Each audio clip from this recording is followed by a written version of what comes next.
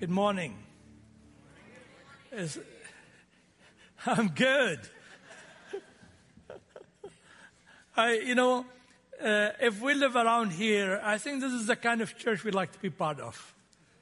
It's beautiful. Brother Mike, Lori, your leadership, the team, you're doing marvelous. This is great. I really enjoyed the early service, and this as well, seeing young people joyful and happy. And your lead pastor, he wants you to really be involved. Be involved, not just to come and worship and literally what I call obese spiritually, obese intellectually, that we do not give.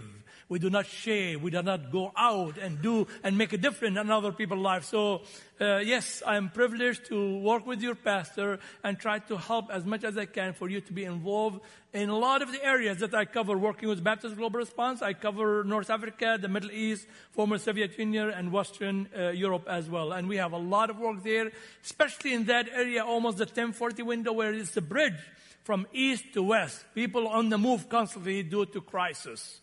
Displaced, forcibly displaced. But do you know also us as a human, we are forcibly displaced humanity. We are alien. I like this word alien because it sounds like from Mars or something, Love the alien. It's a stranger, And so the alien, we refer to him as a refugee, but we are refugee in a lot of ways, because we had a good living in Adam. Beautiful garden that God created.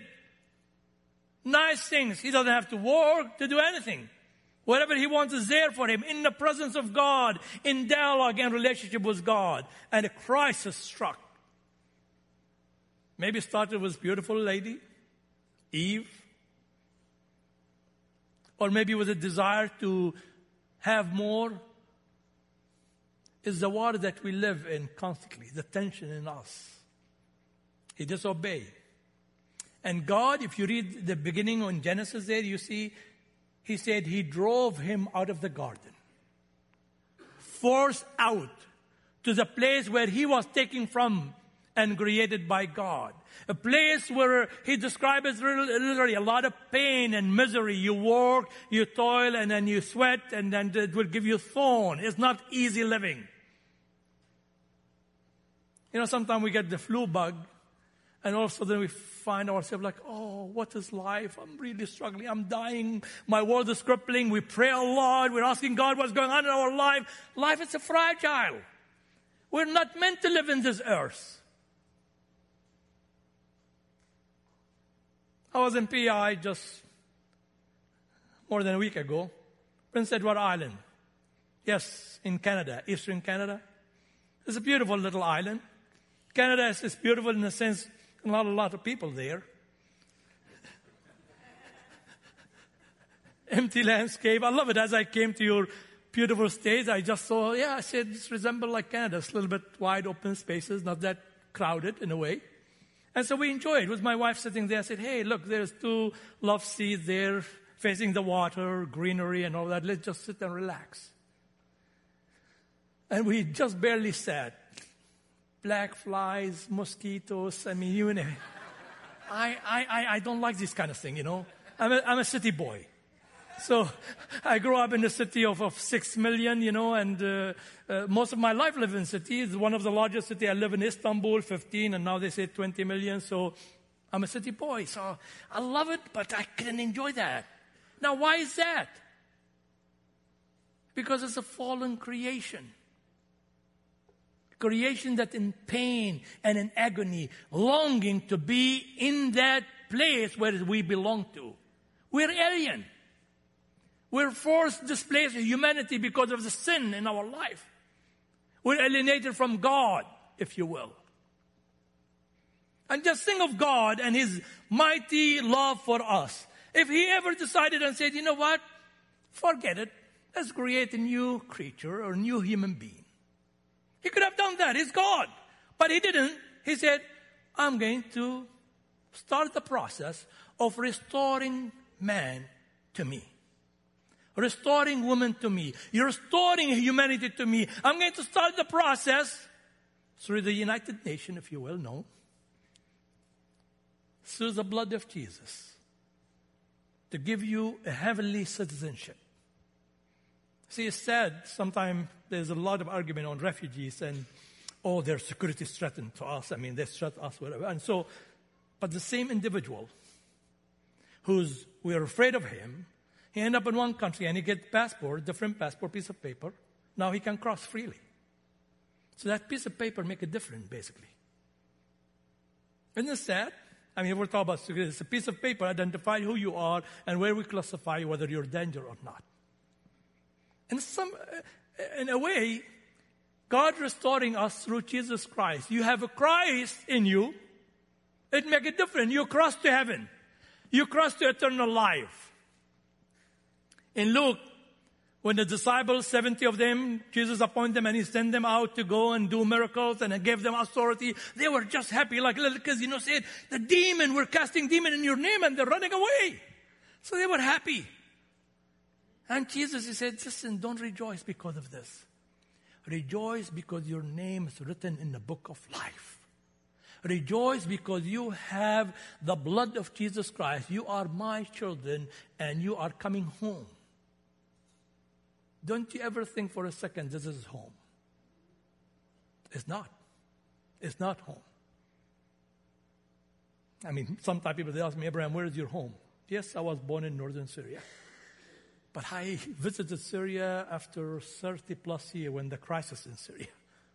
And we have a lot of work happening in Syria. In Ground Zero was where the largest refugee displacement since the Second World War. There are close to 4 or 5 million refugees came out of Syria. But inside Syria, 10 million internally displaced people who do not have international protection, do not have an organization helping them. They are the poorest of the poor, don't have the means even to leave the country. And we have people working there. We have people working there. I praise God who gave us the privilege to be able to help people, to lead them, not only in feeding and clothing and shelter and medicine. And I thank God for your church who contribute generously to our work, and we're grateful for that. But we like to take refugee into the true resettlement process. Going home to where we belong. Was us as part of the family of Christ. You see, if it's just we stop on that one level of shelter, food, and medicine and water, all creatures, they want that. Even the animal desire that. But God, He take us beyond that. To restore us. To have a relationship with Him. Spiritual restoration, emotional, psychological, made us right. And that's what we try to do. It's a holistic approach to their situation. And God, He took the initiative. God, He took the initiative. God, in Philippians chapter 2, He came to our world. He humbled Himself, taking the image of man. He came to our world, obey unto death, and not any kind of death, but death on the cross. To restore us to Himself. We the alien, we are the refugee who are living in the land where it does not belong to us. With a lot of pain, germ, bacteria, disease, a fragile life. For sure we're going to die. I know that. You see, sadly in the Western world we camouflage death even death. I mean, I'm shocked. We make it so nice and very clean and very quickly done, and so let's not meditate on it too much. But a man born to die, these two facts is there. You cannot deny that. Yes, we celebrate Father's Day. Yes, sometimes they celebrate my birthday, which I feel like, why we're celebrating? I'm going to die. But I look at it from this perspective. I'm happy because I'm going to reunite with my Lord and Savior. I'll be where I belong with Him. That's the joy. That's the joy. You see, God took the initiative and He showed us love and mercy in our life. And sadly, today, in our world we live in, there's very little mercy left. Love is very scarce. more hate, more evil. Satan almost display himself in such a vulgar way. We see it on TV, from chopping head, from shedding of blood, from killing and war and famine and all of that. And for us, God gave us the privilege to make it different. Another story in the Bible, in Luke chapter 10, give us a picture of a person who approached Jesus and said to him, what is the process for me to get back to that home? I'm a refugee, I'm an alien. What should I do to inherit eternal life? Luke chapter 10. A lawyer. And he doesn't know the process, which sometimes, they don't. Okay. I don't have anything against lawyer, but sometimes they don't know the process. I mean, literally, we help them in that process to understand how it works. And every country has a different process. Refugees have struggled through all these processes. And so this lawyer came and Jesus said to him, okay, you're the lawyer, so as you're reading, what did you interpret there? What do you understand from it? What's the summary of things? He knew it right away. He said, well, to love your God from all your heart, all your soul, all your mind, all your strength. And what else? Well, to love your neighbor as yourself. It's a summary.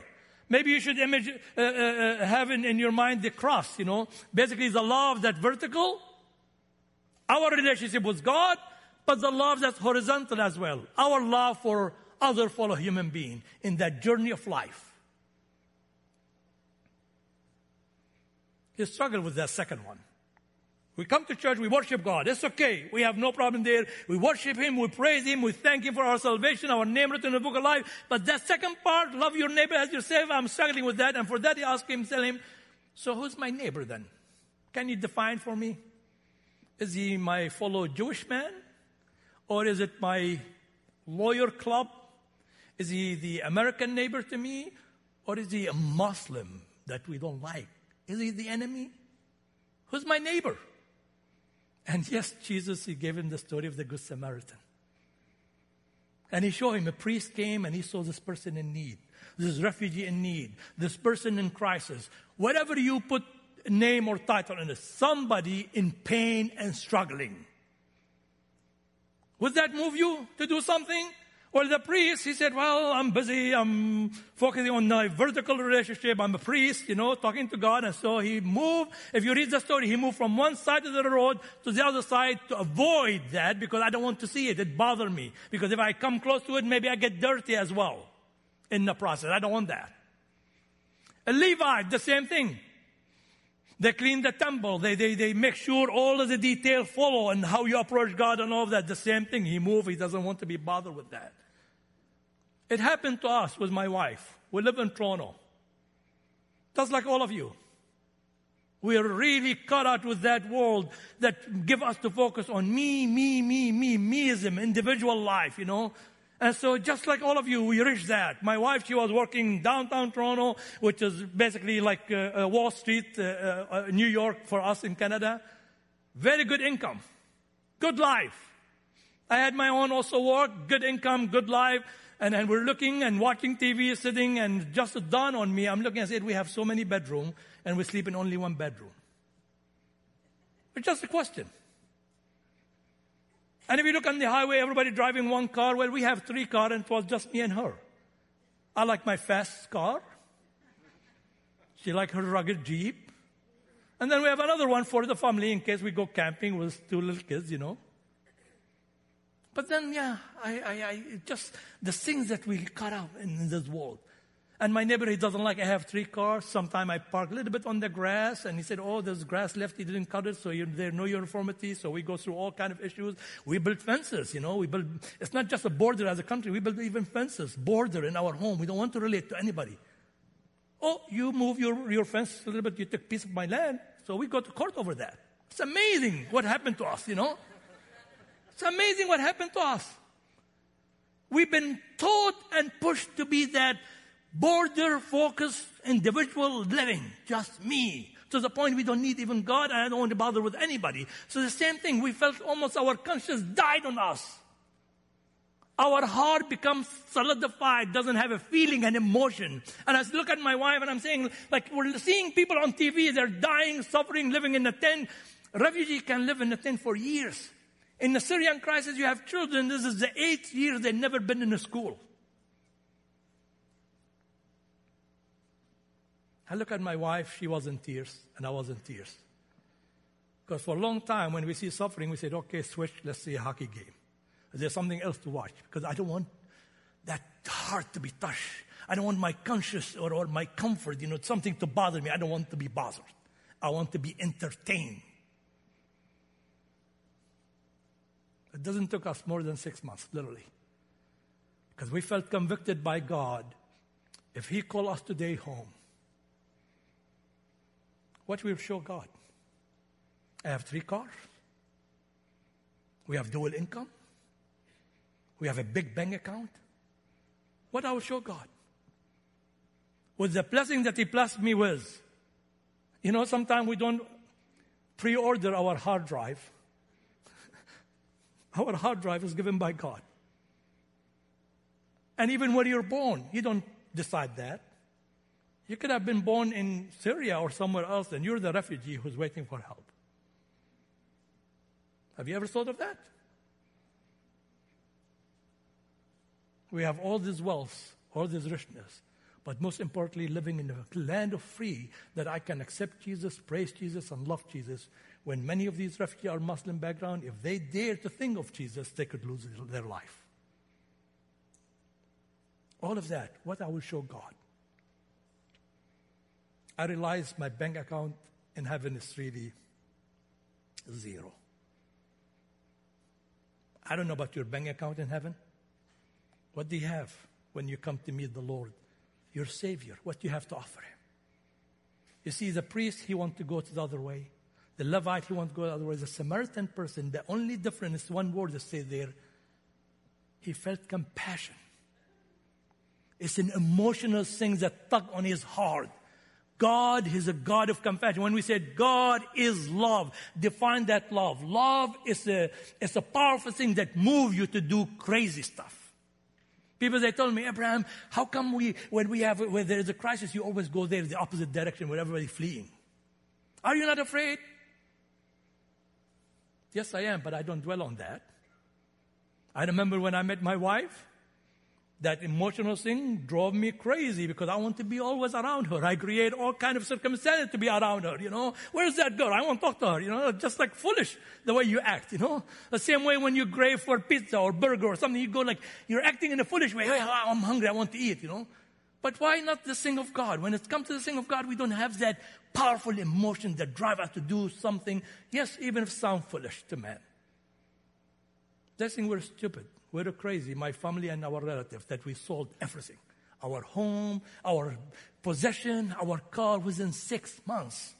We grabbed our luggage and we went there for God to use us among the refugees. And hurting world out there. We did that. And we love that. We love it I laugh with my friend. I said, I already downsized everything. I don't need to downsize later on, some of my friends, they have a bigger and bigger and bigger house. Well, at one point you have to downsize that, You downsize it to that 0.5 meter by 2 meter, how much you can fit in there. I don't know. But that's the reality of things, We left with joy because God tugged on our heart and we made that decision. But sometimes you wait. And sometimes you let your mind, who's been poisoned in the system that I just described, in the way we live, that really start reasoning and debating, saying, wait a second here. Well, Abraham, what will happen to you like when you're retired? How is your retirement? How you live, You start questioning all of that. Just like the Samaritan person, if he stopped for a second and said, wait a second. If I cross there to that person in need and I did something, well, maybe in the process I will be liable. Maybe they will say, you did kill him and you did beat him up and rob him. Because I'm already seen as an enemy. It's almost like you coming and working with the refugee and the Muslim world and said, well, you're an American, so an American labeled as bad and enemy and infidel. So you must be maybe the one who ruining those people, Or the other thing, well, will cost me money. Or maybe I'm going on a journey, I have a job, then I lose my job. So all kind of reason. I don't know what issue you're dealing with, but we are crippled by fear. To the point we don't do anything. We're crippled by fear from the media and what they present to us. In Syria, as we work, I meet these doctors and engineers and people who love Jesus just like you and I. And I ask them, why you're not leaving? I wish one day you'll meet them, and you will meet them, I'm sure. And they tell you why. Because that thing that's in their heart, my God who came, left his throne to save me. That's the least I can do. And they took me the street of Damascus, the street called the Straight, and they showed me, they said, that's the house where Ananias was living there, a disciple who never ran away. This is the same street where Paul, the criminal, ISIS type, who came to kill Christians, that's where Jesus appeared to him in heaven and blinded him. We believe in the power of Jesus to change these people for Christ. Do we believe that? Would God move you today to make that radical decision? Detour from the routine of life. Said, you know what? Let's change. Let's do something radical. The same way God, he did something radical, came to my world. Let me make a difference. Let me join and go for refugee. Let me join with the local ministry to refugee. Let me do something in honoring God and in serving God and serving hurting humanity. Humanity that alienated from God. Could be your neighbor, could you be your co-workers. Make the difference, take the initiative. The Samaritan took the initiative. And it cost him. And sometimes, when we follow God, fearless for God, it may cost us something. It will cost us maybe money. Maybe it will cost you your job. And sometimes they say, Abraham, be careful. This is politically not correct. I said, watch me. I'll say it again. Maybe it's a time for a Christian to go to jail over serving our Lord and Master and King, Lord Jesus Christ. Is that okay? Early Christianity did that. I wish you meet some of those new believers in Christ that coming from Muslim background as a refugee, and you see them fearless for Christ. Lost everything, lost their family, lost their loved one. But they're not afraid even to go to jail and to lose their life. Are we willing to do that? Are we ready to do that? What Jesus told this lawyer after he was searching for that process to come to the place where he belonged to have eternal life. He said, whose among those people is the neighbor this thing? He said, the guy who show mercy. We are in the mercy business. Would you show mercy to suffering world around you or beyond? He knew it's the person who show mercy. Our God show us mercy. Why don't we show it to others?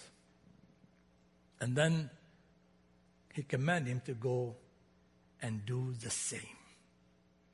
My prayer that when you leave, if God touch your heart, that you will go and do the same, no matter what the cost, no matter what the price, no matter what thought or process goes to your head. Let God move you. When your heart feels this is the right thing to do, just do it. I'm not advertising for the logo, just do it, Nike. Just do it for the Lord. Show mercy to refugees.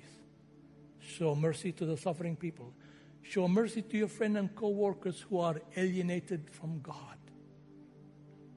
Tell them about the process to see God and meet God. And let me finish with a story that touched my heart. There's many stories, and I don't know where to start really. A faithful, a lady who decided to stay in northern Iraq as ISIS took over that part of the world. Killed many people.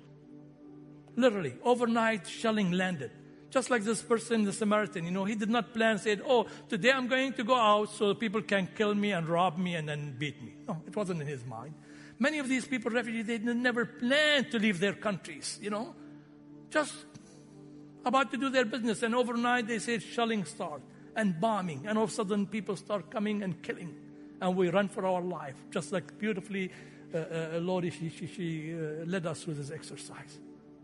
And literally, I wish I can show you some pictures. They slept in their car with their babies. Some of them who has managed to get with the car.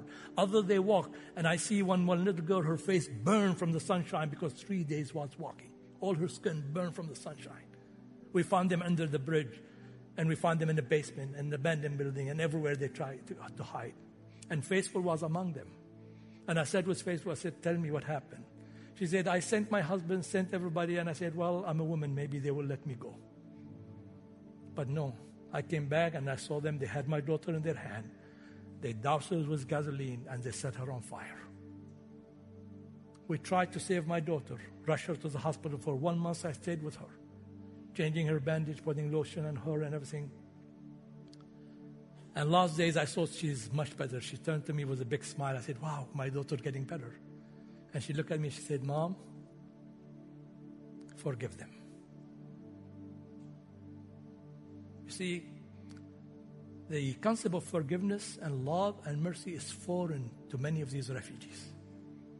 Foreign in their belief, but it's powerful. It changed their life. Faithful, she's doing wonder. She's sharing her testimony. But her husband, who doesn't know Jesus, he's alien, he's refugee in a lot of ways. Spiritually refugees and literally refugees. He doesn't know Jesus. He's struggling, she said. He's struggling and he's really in trouble, but not Faithful. I promised her to tell her story. What your story will be. What you will do as you leave this place. If you really feel God touch your heart and you want to say, yes, Lord, use me. I want to show mercy. I want to be used by you. I want to take detour, change my life, and focus on you no matter what the cost. Pray with me. I invite you even to stand and just declare that to the Lord as we pray together. Heavenly Father,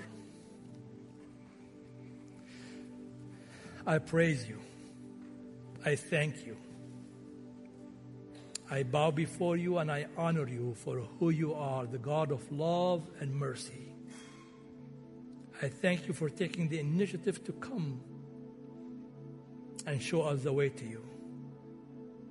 We praise you for that. And I praise you, Lord, for your words are so powerful that speak to all of us. And I pray for the man and woman who you touch with your Holy Spirit, Lord God, that may their life be pleasing to you, may be used as a holy tool, pure tool in your mighty hand for your glory. May the people who will be in encounter with them smell the fragrance of Christ and know you as Lord and Savior as they go about showing mercy and giving their life to you, Lord. Thank you, and I praise you for this church. May you protect the staff and the leaders and everybody that come here, Lord. May they honor you and glorify you in everything they say and they do. And thank you for the privilege to be with them and to partner with them in expanding of your kingdom for your glory and honor. In your name we pray. Amen.